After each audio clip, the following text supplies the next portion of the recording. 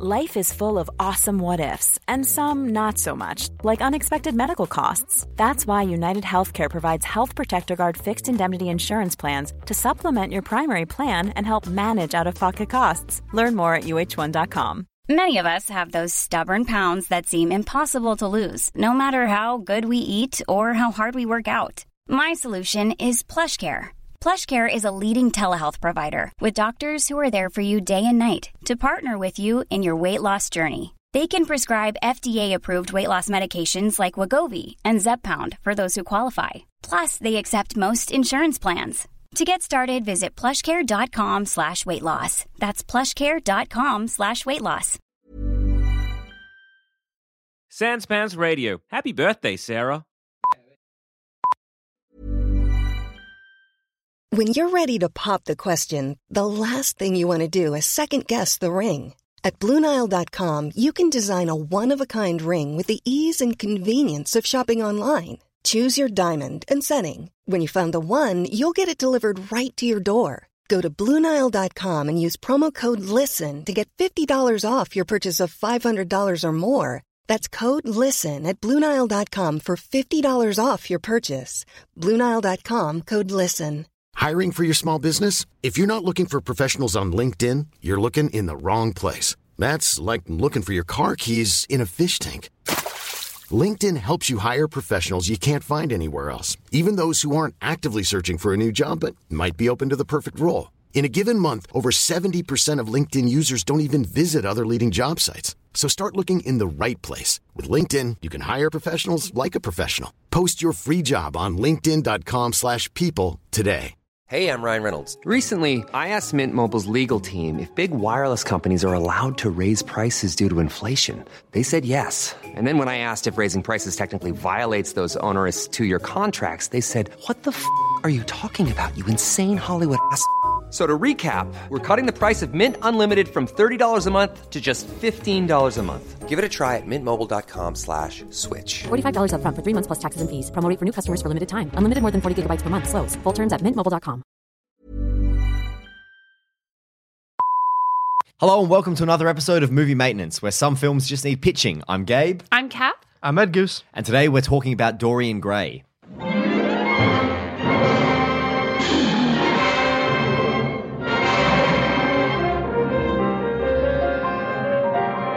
So, what's all of our experiences with Dorian Gray?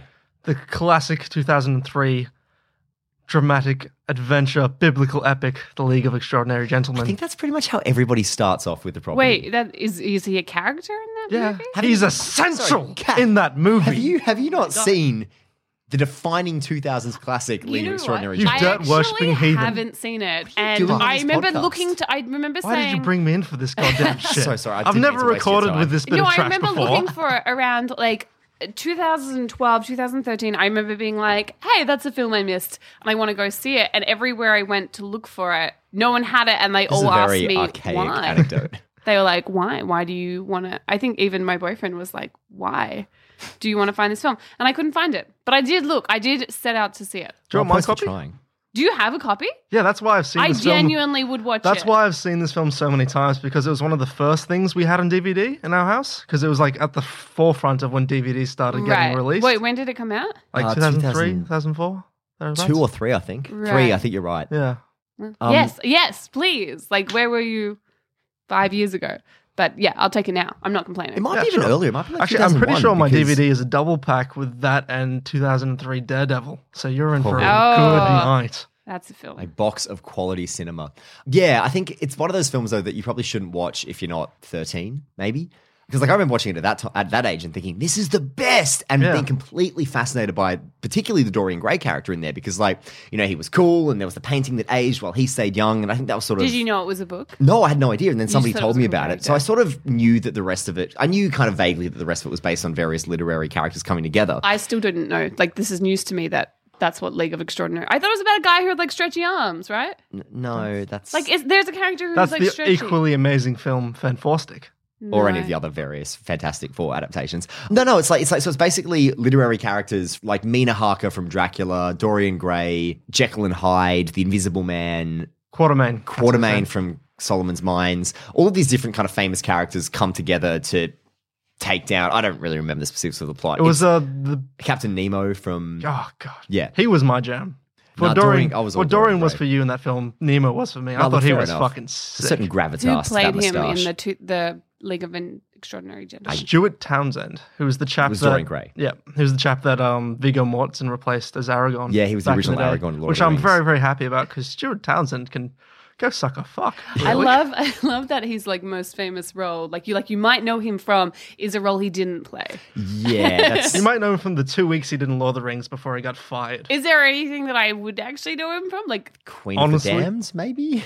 From Yeah. that same brief era where maybe people thought there might be something to him right? before like- he did Leave Extraordinary Gentlemen. And he was good in it. Do you like his? Oh, I mean, like, I haven't watched the film since, again, I was 13, so I would hesitate to state with any authority whether there was anything good about his Right, performance. there's some nostalgia. At the time, I thought he was great. Okay. But I also think, and there's something about the Dorian Gray character, as the most recent, apart from Penny Dreadful, in which he features as well in sort of, another literary character mashup thing, the thing about Dorian Gray is that when the most recent film was the 2009 one with Ben Barnes and Colin Firth, and a lot of people are like, oh, Ben Barnes isn't very good in the film. And I'm like, yeah, but the whole point of the Dorian Gray character is that he's like a vapid, empty, shallow socialite who literally chooses eternally being young and good looking over, having a soul.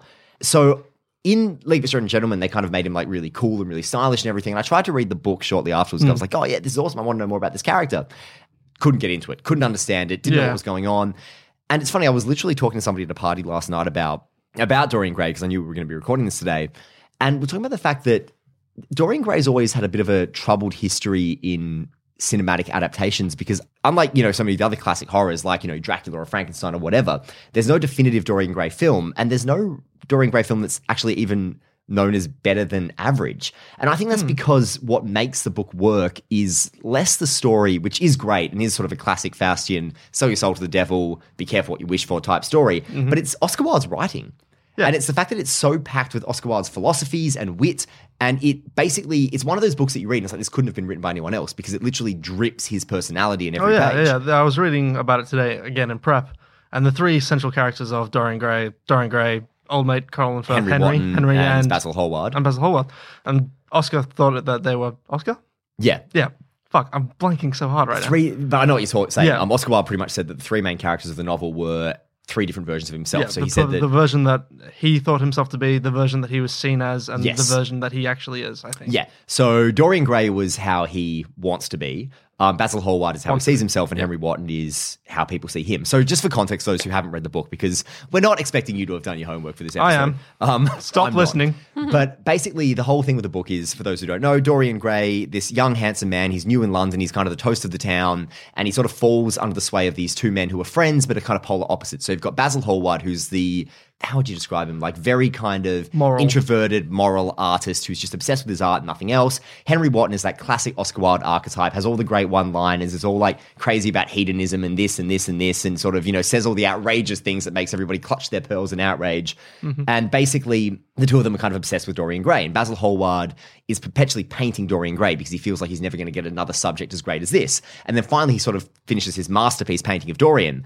And after Dorian's been listening to all of Henry's talk about the only thing worth having is youth and beauty and all of this, because once that's over, there's nothing left, Dorian essentially looks at the painting and says, I would give anything for the painting to grow old while I stay young forever, which of course is what happens. And then the book kind of plays out from there. But what's kind of weird about the book is that it's actually fairly light on drama or incident. It's not a very long book. And there's one part about halfway through where it essentially covers a time jump where it goes from Dorian, being like 20 to him being like 40 or 50, but obviously still looks the same, with essentially a chapter that's just him recounting this French book he's reading and all the ideas in it. Yeah. But it's funny because there's a whole subplot in the book where Dorian essentially seduces this woman, tries to marry her, gets bored of her, spurns her, she kills herself, and then her brother essentially comes and tries to kill him and essentially is following him for the rest of the book trying to kill him.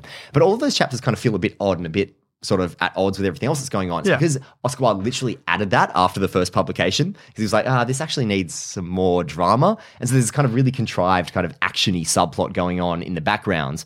But yeah, Dorian Gray's always kind of been one of my favorite books, and I find it immensely fascinating because if you look at it in the context of who Oscar Wilde was and the time it came out, it was used in his trial for homosexuality as evidence against him. Because there's just little things like later on in the book, essentially Dorian murders Basil Hallward in one part of the book. And he kills Basil and he's like, I need to get rid of the body. And so he basically contacts a friend of his who's a scientist. And the friend comes in and Dorian kind of says to him, okay, I need you to, you know how to use chemicals and things like that. I need you to get rid of this body. And the friend's like, no, why would I don't ever want to see you again. Not after what happened with us. I do not want to see you. I don't want you in my life. I don't want to be associated with you. And I want nothing to do with this murder. And Dorian goes, oh, okay. Is that the case? Fine. And then he just writes something. And he writes his letter and he hands it to the guy. And the guy kind of reads it and goes, okay, give me an hour. And then there's this line where it sort of talks about, you know, Dorian, why are your friendships so destructive to young men and things like that. And basically it's like Dorian is perpetually seducing and destroying people and then using that against them. What did he write on the piece of paper? You never find out. The implication is that it's blackmail, that he's like, that they had an affair and Dorian's going to expose it if the guy doesn't do what he says. Wait, the implication is they, as in Dorian Gray, had and the this affair. guy, yeah. Right. Because obviously there was only so much they could show Dorian's hedonism in the book, considering the time. The one thing I think the movie loses, the movie's like really outright where you see Dorian like, you know, having sex with men and women left, right, and center and all of this stuff. And it's like, yeah, I mean, in this day and age, you can show that. But I think part of the fun of the book is seeing all the ways that Oscar Wilde infers it without showing it because he can't show it. It's really, really interesting. But yeah, I guess it's one of those things where I quite like the 2009 movie with Ben Barnes. I think it's a perfectly fine adaptation of the story insofar as a film can be, because I just think to really capture what makes Dorian Gray special and what makes Dorian Gray work would be impossible because the book's already kind of done it, and it's that voice and it's that style and it's everything about Oscar Wilde that makes it what it is. It's very of its time. Oh, absolutely, but in a great way. I mean, and you know, if you've ever read Oscar Wilde, like his stuff is hilarious. Like there's nobody could write witty dialogue the way Oscar Wilde could. So are you giving us a fix of the film or are you adapting the story? I'm giving us something a bit different. That's not an answer, Gabe. I don't want to spoil it. What? So I'm giving you, I guess it's a take on a Dorian Gray story. I think fixing the original story is pointless. I think in the book, it's great as it is. Mm-hmm. I think to adapt it, all you can do is kind of adapt it, but it's impossible to kind of make it feel the same way the book does. So I honestly think that it's a pointless task. So I've taken a run at something a little bit different. All right. So for those who don't know, the way the Dorian Gray novel ends is that at the end of it, after everything that's happened, Dorian kind of realizes the hold the painting has on him, and he essentially flips out and he's like, I need to destroy the painting. All of my trouble stem from the painting. And so he puts a knife through the painting, and then his servants hear a scream, and they run up into his attic where he keeps the painting, and his body is just shriveled and ancient on the floor, and the painting's young and beautiful. And the final line is, it was only by looking at the rings on his hand that they could recognize who he was. So that's kind of where the Dorian Gray book leaves us. So my film pitch here is called The Trial of Dorian Gray. Mm-hmm. So we open on a view of London in the 1800s. The camera's slowly moving across the rooftops beneath the overcast sky, and then we hear a scream. And we cut to a servant running up a set of stairs, and he bursts into this attic room to see that there's a maid already standing there, hand over her mouth, eyes wide, and she's looking at something on the floor.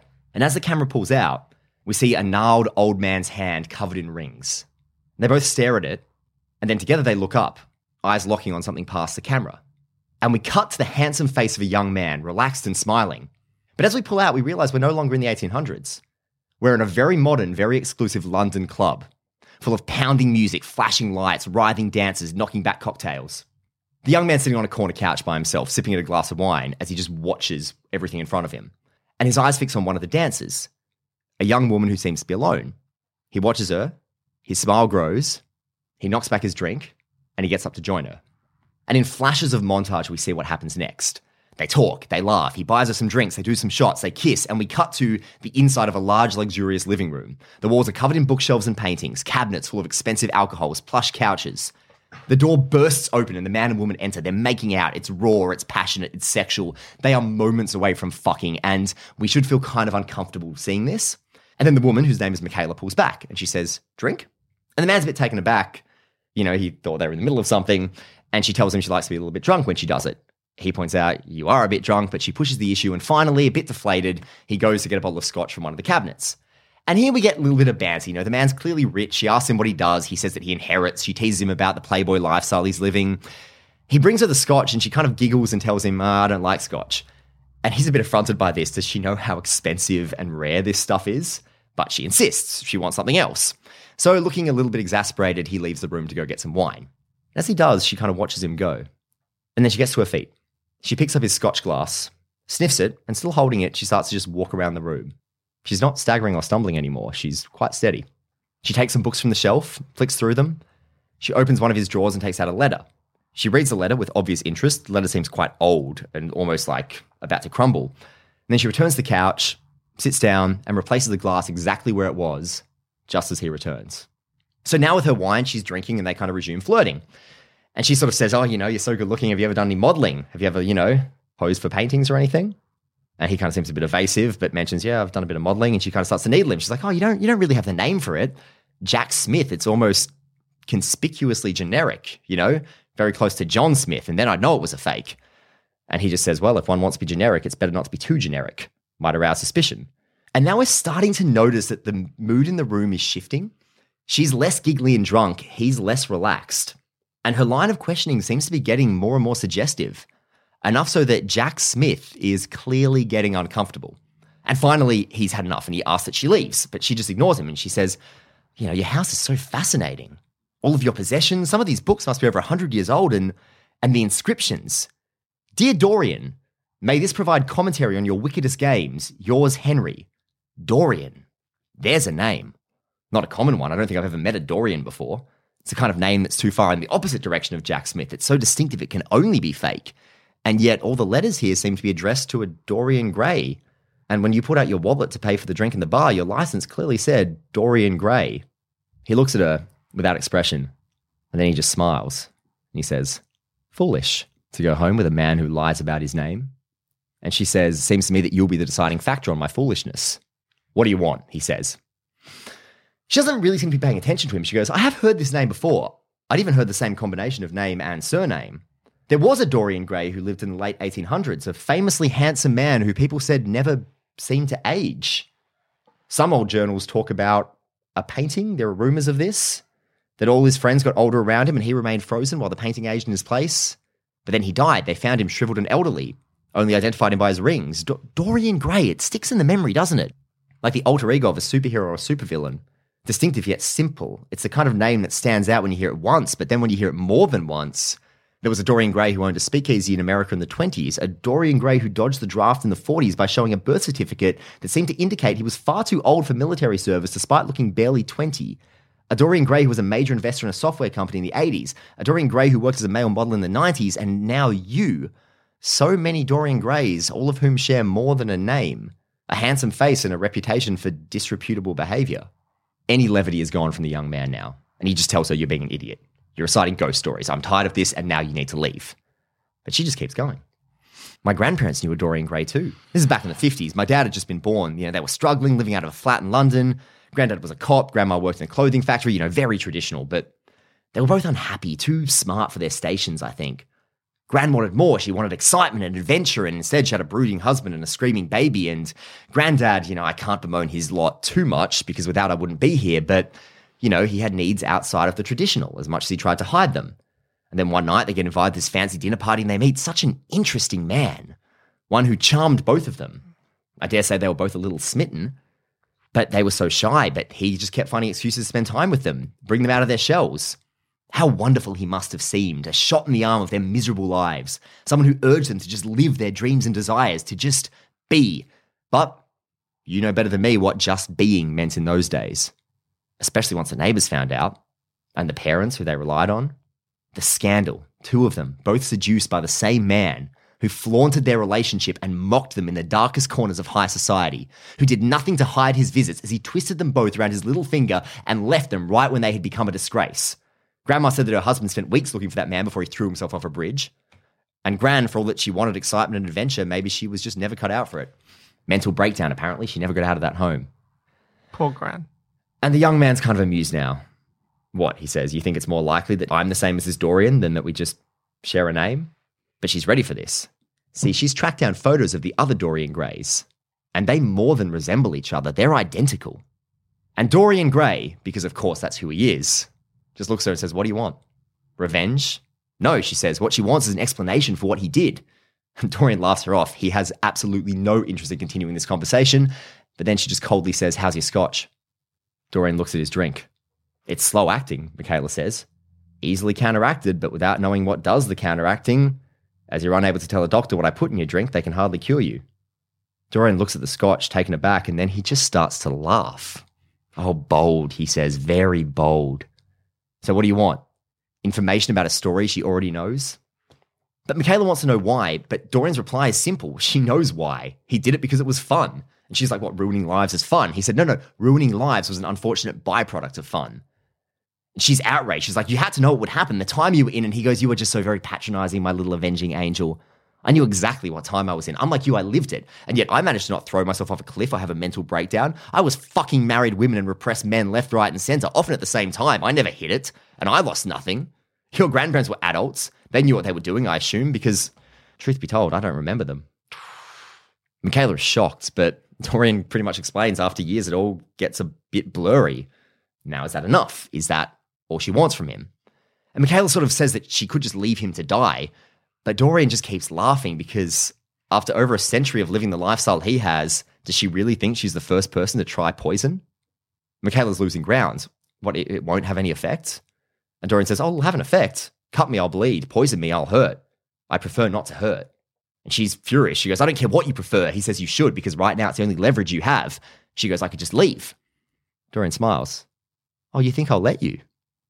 Suddenly a new danger has entered the room, because now Michaela is starting to see just what this man is capable of. And trying to hide the quiver in her voice, she asks if he's ever killed anyone. And he just says, try living for over a century and avoiding it. Michaela says that's wrong. That's just that you could avoid it if you're a decent person. But Dorian suggests after a long enough timeline, nobody's morality can actually survive intact. The fireman has to choose between two people in the burning building. Likewise, if he has to choose between his own happiness and somebody else's, he'll choose his own. And Michaela's furious. She's like, look at you, over a century of life, and you still value yourself above anyone else? What sort of way to live is that? Dorian says, speaking with the authority of your 25 years, and she says, I must have some. I managed to get this far without selling my soul. Dorian's very, very amused by all of this. He's like, you think that's what I did? And she says, how else do you explain a painting that ages while you stay young? Dorian's taken aback. He seems a little bit flawed and kind of asks how she knows about the painting. And she slowly explains that she dug up the journal of Basil Hallward. And she read it and she found out all about his suspicions, all about his feelings for Dorian, all about his growing fear that there was something very, very dark growing in the heart of his muse. And as Dorian listens, he kind of seems taken aback. Maybe he just hasn't heard the name Basil Hallward in so long. Maybe these memories from over 100 years ago are just starting to have an effect on him. And as he kind of remembers what he went through, he sort of sits down. And Michaela notices this, and maybe she starts to take some pity, and almost gently she says, why would you want this? Dorian says, one season in the sun. That's what we get. One season we think will last forever, even if we pretend not to. When I was a child, I fell and scraped my knee. It was bad, but I thought nothing of it. Why would I? Except even after it healed, the scar remained. The first blemish on the blank canvas that was my life. Even if we try to go through the world as if we were fine as china, the chips will get us eventually. And the wear and tear and the beauty we have, even just for a day, erodes. Wrinkles like scars, signs of damage we can never get rid of. And it happens so slowly, so insidiously. I've seen it. Friends and lovers, one day they laugh about their first grey hair, then they shrivel and they're not laughing anymore. And they all say, I've come to terms with it. I embrace death. But nobody ever does. We accept death because we have no choice. Every one of us, given the chance, would do what I did. Every single one of us, because death is just too damn scary. Have you ever thought about it? Really thought about it? And Michaela says, of course she has, everyone does. But Dorian starts asking different questions. Has she ever been in love? She's apprehensive, but she answers she has, and he just keeps needling her, asking her more and more details about how it felt, about what happened to it, about what the day-to-day process of living with this person was like. And she kind of says more about herself. He explains, when you die, those memories will be gone forever. All those memories of love and family and the special moments that made your life worth living, they die with us. In the blink of an eye, become nothing. There's nowhere for them to be stored or saved or treasured. The same goes for all the bad things. Everything that makes up who you are will go. Can you really imagine that?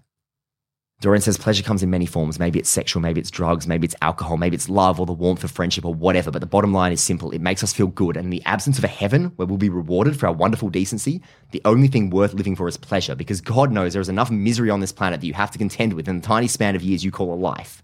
And even if heaven did exist, well, what's to say that it is what those that know say it is? Is it nirvana, a state of perpetual bliss? Living in clouds, playing harps and feeling good about the pure lives we led? 70 virgins for us to do with whatever we please? Even the promise of heaven is little more than the promise of an eternity feeling good at the expense of spending your life turning down the opportunity to do the same. What a slap in the face to finally arrive at death and realize that your sanctimonious life was all for nothing. Michaela stares at him horrified, but maybe just a little compelled. She kind of weakly says, if everybody lived that way, the world would be a horrible place. Dorian explains, but everyone doesn't, whether it's because they're scared of God or the law or something else. People never indulge every one of their desires. That's the thing about living my way. Because if you don't have a full stop, the sentence can go wherever you damn well please. Oh. Michaela says you can't have experienced everything, though. I mean, you haven't had kids, you haven't been married, you haven't... But the look on his face answers her. He has. And it bored him. He can hardly pretend to be what he's not. Michaela says, then you don't need a painting to preserve your rotting soul. You're doing a fine job yourself. Dorian's very relaxed now. He's very in control. He's like, I'm willing to be proven wrong. I've got all of eternity to explore my options. And you can hardly fathom that, can you? I could decide to change my ways in 100 years if I wanted to. 200. Wouldn't make a difference. Maybe right now I'm speaking from a place of relative youth and naivety. Maybe after a millennium, wisdom will strike and I'll look back on these days with a rueful shake of the head. I have no idea, but I have all the time in the world to find out. He takes a lighter out of his pocket. He flicks it. Michaela's transfixed by the flame as he holds it, and he just says, imagine it. Imagine a fire that never goes out. A fire that never need fear the fingers that might snuff it. And as Michaela stares at him, we see that whether she likes it or not, she's coming around. And he approaches her, still holding that lighter, and he just keeps needling. What will you see in your life, Michaela? Some changes in technology? A war or two? Maybe a revolution if you're lucky? In that time, you can basically choose one life to live. Bored housewife, rampant hedonist, hardworking hero, none of the above, or all of them. What are you telling me? She says. I'm not telling. I'm asking. And as Michaela realizes, so do we. He's offering her something. Something he knows how to achieve. Imagine it, Dorian says.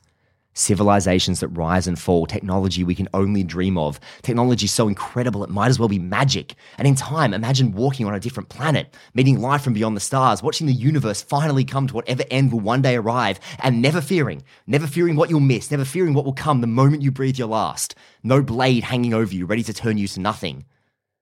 Michaela, of course, rejects it. No, she doesn't want this, but her voice is cracking and we doubt she's even convincing herself. And Dorian keeps pushing. All she needs is to want it, just like he did. And then the eternity of possibility could be hers as well. She closes her eyes. She seems to consider it. And then she asks, the Dorian Gray they found in the 1800s, famous for being young and handsome until they found his shriveled corpse. They found him right beside a splendid painting of the man as they'd seen him last. You tried to destroy it, and you died. Dorian says, I'm not dead. But you tried. Why? Dorian tries to evade. He's on the back foot now, but Michaela pushes him, demands answers, and finally, as she pushes him and asks more and more, why did you do it? Why did you do it? What made you do it? He just cracks. He did destroy the painting, and he did die. And then he woke up 2 days later in a gutter on the other side of the city holding the painting. Did you try again? Michaela asks. Dorian nods. How many times? What, how many times did I attack the painting or how many times did I kill myself? I wanted to live forever.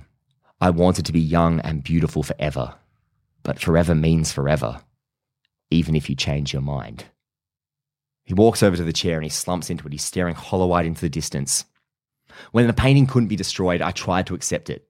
I'd been stupid to attack it. I only wanted to be rid of the reminder of what I'd done to Basil and Sybil and all the rest. I told myself that, but then, even when I went years without looking at it, the memories remained. So I tried other methods, opium, alcohol, hypnosis. The memories didn't leave. And eventually, 30 years after making that deal, enough was enough. I put a weight around my feet and I jumped into the Thames. I woke up in my bed. I burned down my house with me inside it. Found myself in a boarding house with the painting. Again and again. Every time, and every time it hurt so much, every blade and bullet, but not nearly as much as waking up again and seeing this face in the mirror. Every time. Eventually, even oblivion seemed worth escaping this face. But no, here I remain. No heaven or hell for Dorian Gray. Not even sweet nothing, just this. And his rueful smile comes on his face and he says, I always wondered when people told me stories as a child about those who made deals with the devil, I always wondered what was so bad about it. I mean, if Satan owns your soul, how is that any different to someone who disobeyed one of the 10 Commandments or any other unrepentant sinner? You end up in hell regardless, right? There's no such luck. Not for those of us who sell our souls rather than waste them. No, we become his plaything. Because what's funnier than somebody being tormented forever by the very thing they wanted more than anything else? You want to die, Michaela says. I did. Once. Now I don't want very much at all. I just sort of go through the paces. Michaela's nodding. She's thinking about what he's told her, and she says, including bringing me here, including trying to convince me to take what you have, despite knowing what it did to you. Dorian has tears in his eyes now, and he looks at her and he says, I don't want to be alone anymore. And there isn't much as lonely as living forever. And to achieve that, Michaela says, you would consign me to the same fate as you. Despite all the pain you've suffered, despite knowing your choice was the wrong one, despite knowing you were little more than the devil's plaything, you would wish the same on another human being. Dorian's almost pleading with her now. He's like, I made a terrible choice when I was 20. I've suffered for it ever since. Don't I deserve a respite? I can't live like this anymore. He starts to cry. I will do anything, Michaela, anything. Please just don't leave me alone. And as she looks at him, her expression hardens. Oh, Dorian, she says, I am so sorry. Something has changed. She seems taller, maybe? Sterner? Oh, we pity you, she says. So very much. You're only human after all. The temptation, it's strong. I know that. You have free will, the choices are yours, but that doesn't mean you remove yourself from mercy. That doesn't mean there's no absolution. Dorian's confused. What are you talking about? She says, you have had so long, Dorian. Longer than anyone to prove yourself worthy of forgiveness. And I wanted nothing more than to come here tonight and forgive you. To release you. You made a deal with the devil, Dorian. If you knew there was a devil, you should have known there was another side. And realization hits. No, Dorian says, no, that's not possible. You can fix me. No, I can't. But you said yourself, my mistakes don't remove me from mercy. She says, but your refusal to learn from them does. Tonight, you attempted to manipulate an innocent woman into consigning herself to the same fate as you in order to no longer be alone, despite years and years to teach you that you made a terrible mistake. Those are not the actions of a good man. Dorian's completely begging now. He's on his knees. Please, just give me another chance. I'll do anything. But Michaela simply says, you only had to do one thing. You didn't do it. She heads for the door. Dorian's screaming, when will I get another chance? She looks at him and she says, if you can't change in almost 3 times the life of a normal man, why would anyone think you ever can? And she walks out the door. Dorian is fully breaking down. He's screaming again and again, just the same words. I can change. I can change. I can change. And as he yells this, we cut to the attic of the house. We can still hear his repeated cries. I can change, as we slowly pull in on something in the shadows. The painting. A horrible, decrepit, ancient creature in there, rotten and dead looking. We still just hear again and again, I can change. I can change. And the picture smiles. The end. Hey everyone, sorry to interrupt, but I just want to tell you guys very quickly about our sponsor, DollarShaveClub.com. If shaving is a pain in the neck because you keep cutting it with inferior razors, well, do I have the solution for you that'll make your life so much easier and neck cut free. As a bearded man, although a neatly trimmed and stylish bearded man, I know the importance of a quality shave. But quality can be expensive. Since joining DollarShaveClub.com, I don't need to choose between price and quality to get an amazing shave anymore. DollarShaveClub.com is a no-brainer for an incredible shave delivered right to your door. That's right. They deliver straight to your home for less than what I used to pay. No more going to the store dealing with the hassle of that since joining the club. So what are you waiting for? Just go to DollarShaveClub.com and pick up a razor that works for you from their lineup of amazing blades. That's all there is to it. I get a first-class shave with my executive razor because I deserve it. And when I use it with their Dr. Carver's shave butter, the blade just gently glides for the smoothest shave imaginable. So, now's your chance to get why over 3 million members like me love Dollar Shave Club. Right now, you can get your first month of the club for as little as $5. After that, it's just a few bucks a month. Dollar Shave Club is so confident in the quality and value of all their products, there's no long-term commitment or any hidden fees. There's no reason not to join. Get yours at dollarshaveclub.com/moviemate. That's dollarshaveclub.com/moviemate. That's MOVIEMAINT. Now, back to the show. Well. What? Huh? I thought that was the opening scene. No, it's all one scene. So it could be a play. Yeah, basically. I mean, I feel like it is. Man, I did a backflip when I realized, we're not leaving this room. No. No, I didn't realize. I was like, No, it's not. But like only It's a like long a fucking minute or opening two scene. ago, I was like, "That's a long opening scene." Yeah, no, you it's all just- see. it's- You're new at this writing thing, Gabe. So when you have a cold open, Oh, you boy. like maybe 5-6 pages. Like that's a good one. Okay, well, good. Now No, but I I know. think it's a testament to it. The fact that I still thought it was an opening scene. That's how, like, you know, when you're enjoying something, you Yeah, don't yeah. recognize how long it is. Like, that's- I was still just like, oh yeah, it's long, but okay. Like, I'm No, on it's- board. I guess I was going for like, I mean, ultimately, yeah, it would work probably best to the play, but kind of like a was gonna tape say. or something where it's like, or a Ooh. Carnage where it's just kind of one scene, the drama's kind of playing out there. But I just sort of thought, because, we all sort of talked a little bit about kind of taking classic horror properties for movie maintenance and everything. I've always loved Dorian Gray. And I just love the idea of putting him on trial. Yeah. Like, and the idea of, okay, so yeah, because it's a perfect Faustian tale as it is, and I would never say this is like a sequel or anything like that. It's kind of just an addendum. Yeah. But I thought, yeah, like he still dies at the end. He still escapes at the end of the book. And I was like, what if you don't? What if it's like, no, you want to live forever? You live forever. You can kill yourself as many times as you want. You will always come back. Yeah. You said that you don't want it to feel like a sequel, but it is absolutely a sequel. It's just a really good sequel. Oh, thank you. Because it's just you've taken the characters in the world and you're developing it, but you're keeping the same themes and motifs and like bringing Yeah. them back around in a new way, in a fresh way, and it doesn't feel like hackneyed or like. I remember a few years ago hearing about a Dorian Gray pitch, like a film that was in development, and it was just this. It sounded like this really vapid, really obvious modern day retelling. I'm pretty sure it was like a selfie. Yeah. There's Was there's the been picture? a few of those, I think. Yeah. Yeah. So I'm really, really glad that didn't happen. Not that I expected it to. No, it's. But I think that's kind of because there are a lot of those. Like, there's one. I think there was one version in the '80s, like a novel maybe, that was like Dorian Gray, where he's a male model. It's just a retelling of the same story, basically. And Yeah. I think it's like a video of him or like a film of him that Yeah. is the painting and stuff. And I'm like, yeah, okay, like sure we can update it. And yeah, making Dorian Gray a selfie or something. It's like, yeah, cool, but really that's such a shallow thing because it's like, okay, all you're doing is updating the format of what holds his soul. You can be like, oh, it's so clever and relevant, but Yeah. ultimately you're telling the same story. I kind of like the shallowness of it though, because it fits with Dorian Oh, quite well. yeah, actually, you're completely right. It is kind of funny that way, but I would much prefer this. Oh boy. But yeah, I was like, what if it was literally just Oscar Wilde's Dorian Gray? Not a reimagining or reinterpretation, just the same character Yeah. in the present day, and he just never got to die.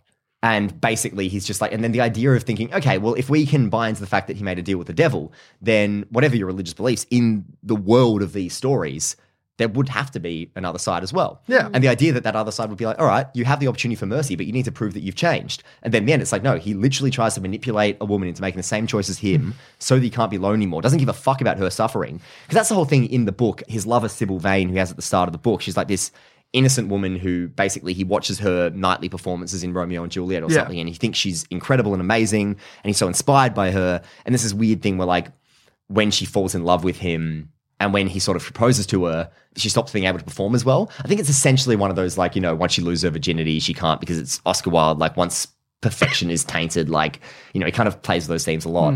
And then basically she can't perform anymore and Dorian kind of becomes disgusted by her and then she kills herself, and that's when the painting first changes, when it goes from just being him to being like having a cruel smile on its Yeah. face. And basically what terrifies Dorian, I think from memory, when he looks at the painting, he goes, oh, it's not too bad. What actually bothers him is not the fact that he's killed someone, it's the fear that his soul might become ugly because of this. So it's all about him. Even when it's like, yeah, he doesn't want to be alone anymore. He wants human companionship, but he's so fucked up and so toxic that in his mind, it's like, I don't care about who it is. And there was something else I didn't mean to put in there, but the reason he never changed his name was so that eventually somebody would track him down so that he could use that as leverage to kind of make his case. Oh, let's talk about that smile at the end. The last frame of your film. The smile on the painting. What are you going for there? I don't know. I was just like, I just think that's a cool ending. It is a cool ending. Yeah. I don't know. You could read into it any way you want, really. Yeah, that's kind of what it's Because I was for. thinking, like, okay, because going over what you just said of when Sybil killed herself, you get the snarl. Yeah. That's reflecting, the soul of Dorian Gray. And now he's finally smiling on that painting. So maybe that, to me, I was thinking, okay, so he has turned a corner now. He's been Scrooged. This is his Christmas that's Carol. What I meant. That was totally intentional. I assume That was you were what just I was blending going two I Victorian actually do authors like together. endings like that, where even sometimes like directors will come out and be Yeah. like, I don't know what happens next. Like, like I don't know what that means. It could mean this, it could mean that. It's up to you. I like that at the ending of a story. I did kind of want to keep it a little bit, because I just thought, as I was like, yeah, I want to end on the painting. Like originally, because like ultimately this is a play. Like this is going to be. Oh, yeah. Yeah, there's, for sure Like that's a it's play. I look one forward room, to one seeing scene, it in it's- about a year's time. Yeah. Yeah. But it's one of those things where like when I was like coming up with the idea, I was like, I think I was talking to Carney about it. I was like, do I have to show the painting? And he's like, no, it'd be better if you don't, because he's like, it's like in the movie, the painting, particularly when it's all fucked up, is like all CGI. And it just doesn't work because it's like, again, everything that you imagine is always a million times worse than what you can depict on screen. Which is, I mean, we've talked a little bit about this in other episodes. I mean, horror and suspense, it's the unknown. Is the best way to create fear in the audience. And talking about the paintings is a horrible thing. But then I was like, I kind of want to show it because I was like, I just think the creepiness of like, if it's this awful painting and then it's just like, just a twitch of a smile at the end. It was like almost like the Inception thing where you're like, oh, wait, what? Like, that just creeps me out. Because it's like, what does it mean? What is it? Why is it there? And it could be so momentary. Like, did I see that? And I just think if I saw that in cinema, I kind of feel like I'd get this, delighted, horrified shiver up my spine as it happens. Yeah, that would be. But yeah. Creepy. I have a question for you, Gabe. Yeah, go on. If this was a film, or if this was a play like on Broadway, who would you cast as Dorian and who would you cast as Michaela? I feel like this is a real cliche, but Michaela could almost quite easily be like a Jennifer Lawrence or an Emma Stone type. Like I think, I imagine particularly those early moments, like, she's quite flirty, she's quite funny, she's got like quite witty dialogue and everything, but then has to kind of, or even like a Saoirse Ronan could be really cool because she could do that like ethereal kind of, particularly at the end when the angel reveal happens, like she could be quite terrifying there if need for be. sure. She could definitely do that, play that second half. I mean, she could play both really well, but especially that second half, which is the more important half, I think, personally. Yeah. Or Tessa Thompson, just because I really like Tessa Thompson. Tessa Thompson? No, thank you. I have a what would I know her in? Well, no. What was she not cast in? She was the worst part of Westworld, and she was the worst part of Creed. Thompson. Oh, I know. Yes. Do you know how I know? I mean, I do remember in Westworld, but I just remember. Anyway, I don't know about her acting abilities. I just I was going to say I remember devastatingly your attractive. Facebook post. She is. No, do you know who I was thinking? Do you remember in terms of someone who I know can do that switch in a way that's really compelling? Did you guys ever see the film Hard Candy? Oh. With Patrick Wilson and Ellen Page. Yes. It's a really good film. Which I think was an inadvertent influence on this. We should talk about that for horror. I mean, because that's a great horror film. Ellen Page. But it's a little bit different because she's going from innocent to like psychotic, which isn't quite the same switch, but she pulled off that switch. I've never seen someone play that deception quite as well as she did in that movie. She's really excellent in it. Yeah, and it's a great really film. good. It's a really nice little indie kind of horror. Yeah, I like Hard Candy made me very uncomfortable. Oh, yeah. But that was clearly the intention of it. So, shit. Like, yeah. As for Dorian, I don't know who's young and pretty and can act. I was thinking like a couple minutes ago about Bill Skarsgård, who has just been. He was in it. He was the clown in Pennywise. I don't know what he looks like without clown makeup. He's handsome. Yeah, okay. He's handsome-ish. The Skarsgårds. Well, yeah, I mean, I guess I'm with Gabe. I haven't seen him out of Pennywise. And yeah, Skarsgårds are beautiful. He's young. Yeah. He's a good actor. He can be terrifying, clearly. And Yeah. I'm assuming he's got the range. Because Dorian's got to be like inhumanly handsome. Yeah. Like, just me. Yeah, basically, yes. Cast Tom Cast Hanks. him now. I'm trying to think, inhumanly handsome. 'Cause I mean, he's someone Hollywood's young full as of actors well. which I'm Inhumanly like, handsome, but- too handsome. Like, I don't mind Ben Barnes in the original film because I'm like, Dorian doesn't. He can be quite one note, but like in this version, this is him after 150 years. Like, well, not 150, but like 130 years maybe. He wouldn't be as vapid anymore. He has to like play some real emotional range at the end, and like some real devastation when kind of it hits home, and some real pathos in the scenes where he's kind of reflecting on everything he's fucked up. Like, I'm veering for a kind of more complex story in here. It's like you never really know his motivations. A lot of the emotional stuff he exposes is genuine. He's human, He's not a cold-blooded monster. He's somebody who just wants companionship, but is too selfish to understand what that means. What about Jake Gyllenhaal? He's too Not old. young enough. What about... Dorian's meant to be like 20. This is real stunt so. casting, and he is God. definitely too old, but he doesn't look it. Old mate Jared Leto. Real life Dorian. And on that note, and he's otherworldly as well. Yeah. He is He's for otherworldly. sure, and he is an ageless man. He has spent the last 20 years bathing in the cum of angels. He hasn't aged. Jesus. Oh my God. Yeah, no, he would be perfect yeah. actually because he I think he's like in his 40s He or is, something. yeah. But he looks really young, but then it's also kind of like he has it would be that good juxtaposition where you believe he's really old. I mean, if we're going to go off the wall, I mean, oh no, he's probably too old now, but like Elijah Wood, I know he's kind of offbeat, but he does have that otherworldly kind of I think it was just Yeah. because there's a bunch of Harry Potter posters opposite me. I was like, no, maybe Daniel Radcliffe. I know, now we're just picking, Yeah. what about Maybe young just picking people Anakin who's in- from Jake Lloyd. Let's just pick people who we can see. So Hugh Jackman's too old. I mean, Jared Leto makes the most appearances at the moment, so I feel like that's. I'm trying to think just like who's in Game of Thrones. Kit Harington's probably too rugged. Yeah, I was thinking of no, Richard Jamie Madden. Lannister was. Oh, yeah. Who were you thinking? Rob Stark. Yeah. He's handsome. He can act. He's the right Yeah. age. But he's such Do you want a Scottish? nothing. You want a Scottish Dorian Gray? Scottish. He can be Scottish. Oscar Wilde was Irish. Like, have you seen so him I in guess- Cinderella? He's just endless nothingness. Like, I can't. I mean, maybe that fits the character, but Eddie Redmayne? No, I'm still not just handsome looking enough. around the room at posters. He's almost got to be like, almost like pretty, I think. yeah, I know what you Like, mean. quite That's why Jared delicate. Leto is perfect because he's Yeah. He's a pretty man. boy. I just don't like Jared Leto. Wow. What are you gonna do? True. I don't know. I don't know. Sorry, This Jared. film can't move forward until we cast someone, Gabe. God damn it. Look, let's just get Daniel Day-Lewis. He'll work it out. Oh, do you know who's crazy beautiful? Matt Bummer. Yeah, but Oh, yeah. He's crazy beautiful. yeah. He's, Okay, I but think, he- too old I again. know, but He's because I know he's American. He's very American. He's got that very square jaw cowboy quality to Well, him. who's been in quality British TV shows? Have there been any quality British TV shows recently? I have not been watching enough stuff lately. Look, I think young Anakin was a really Jake good Lloyd. choice. Yeah, particularly with how he looks now. Oh, Oh, really? Culkin. I haven't boy. seen him now. Yeah, Macaulay Culkin. Macaulay. Yeah, right? I would watch that though. If you wanted audiences to come in like that. No. Macaulay Culkin plays the painting. Oh. But what does he Yes. do? He just comes out in the last scene That's a and just cameo. like grins at everyone. It's just like, the real beautiful, handsome Dorian is Jake Lloyd, and the fucked up Dorian of the painting, is Macaulay Culkin. Thus, invoking the great painting, The Scream, is Macaulay Culkin doing the great Home Alone. Hands on face. Oh, boy. Oh, no. I would watch that Perfect. movie. Sorted it out. Yeah, that would be something of a punchline. Cool. I reckon that probably wraps it up for this. So yeah, if you guys have any ideas about Dorian Gray or maybe Who should be Dorian who should Yeah, be cast actually, him. yeah, because Because we're we- struggling. I mean, obviously young Anakin's the winner, but Yeah. I mean other than no, him. second choice. Yeah. He's a busy man. I don't want to hedge our bets. Jake Lloyd's career is going off. Is he like still a acting? rocket. I think he's in prison. What? No. He might be.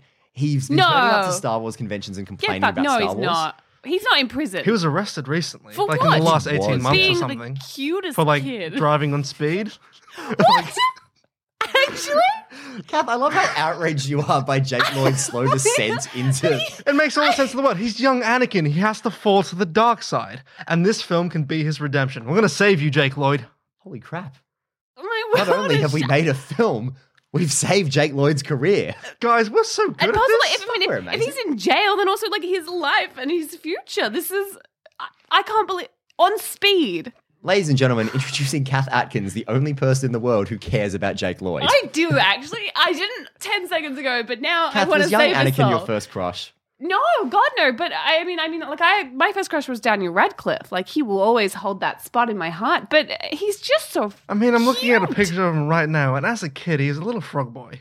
No, he was kind of cute. wanna- He was a little sweet. Like, oh my God. After everything we've Oh, gone through, no. you need to know what Jake Oh. Lloyd looks like now. No, This is going to be don't. such a slap. She can't do that to her.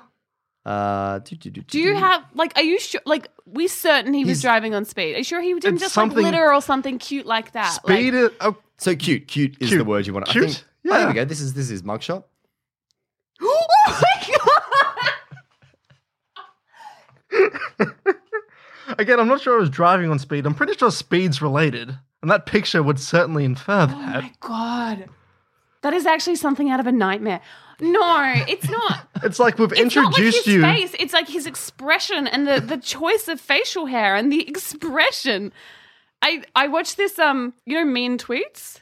Yeah. Someone did one for, I can't remember one actor, he read it out and he was like, so-and-so has raper face. And then it's funny because it's like, what does that even mean? It means that. That's that Oh, face. he clearly has the face of a white supremacist. Oh, he does. That's what it is. Oh, little baby Anna. I feel like we've introduced you to the concept of Santa Claus and then 30 seconds later told you he's not real. But he was so pure and innocent and he was such like he was like the every kid. And like, now we will redeem him with the power of Dorian Because Gray. like I missed the Home Alone. Like Home Alone kind of happened right before I was kind of watching. Like I was, you know what I mean? Like I was right after it. So he was my Home Alone kid. That was like the epitome of the child. Oh my God!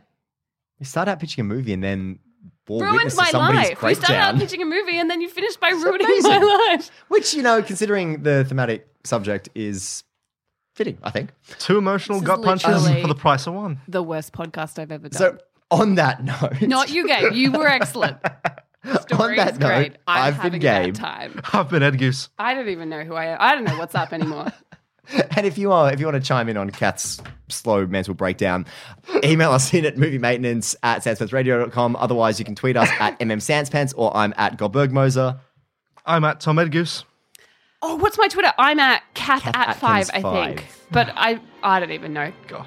I'm shutting down everything. I'm going into a hole. And on that forgot I'm note- done. On that beautiful note, we'll see you next week.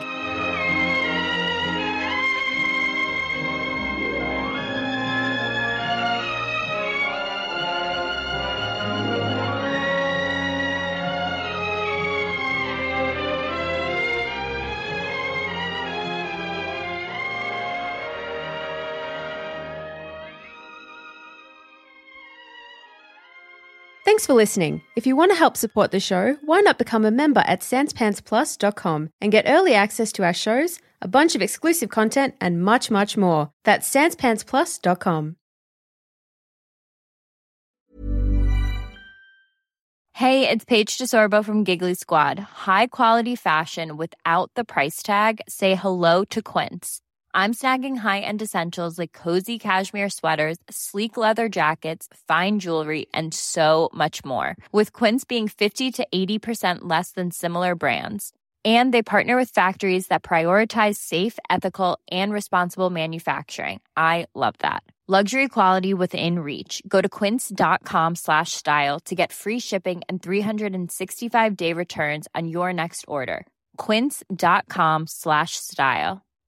When you make decisions for your company, you look for the no-brainers. And if you have a lot of mailing to do, Stamps.com is the ultimate no-brainer. It streamlines your processes to make your business more efficient, which makes you less busy. Mail checks, invoices, legal documents, and everything you need to keep your business running with Stamps.com. Seamlessly connect with every major marketplace and shopping cart. Schedule package pickups and see your cheapest and fastest shipping options from different carriers. With rates up to 89% off USPS and UPS rates. And with the Stamps.com mobile app, you can take care of mailing and shipping wherever you are. Make the same no-brainer decision as over 1 million other businesses with Stamps.com. Sign up with code PROGRAM for a 4-week trial, plus free postage and a free digital scale. No long-term commitments or contracts. That's Stamps.com. Code PROGRAM. Want truly hydrated skin? Meet Osea's Body Care Breakthrough Hyaluronic Body Serum. It's clinically proven to increase hydration by 161%. It's lightweight, fast-absorbing, and delivers 24 hours of hydration for silky smooth skin without any sticky afterfeel. Treat your skin to clean, vegan skincare from Osea. Get 10% off your first order with code SUMMER at OseaMalibu.com. That's OSEA Malibu.com, code SUMMER.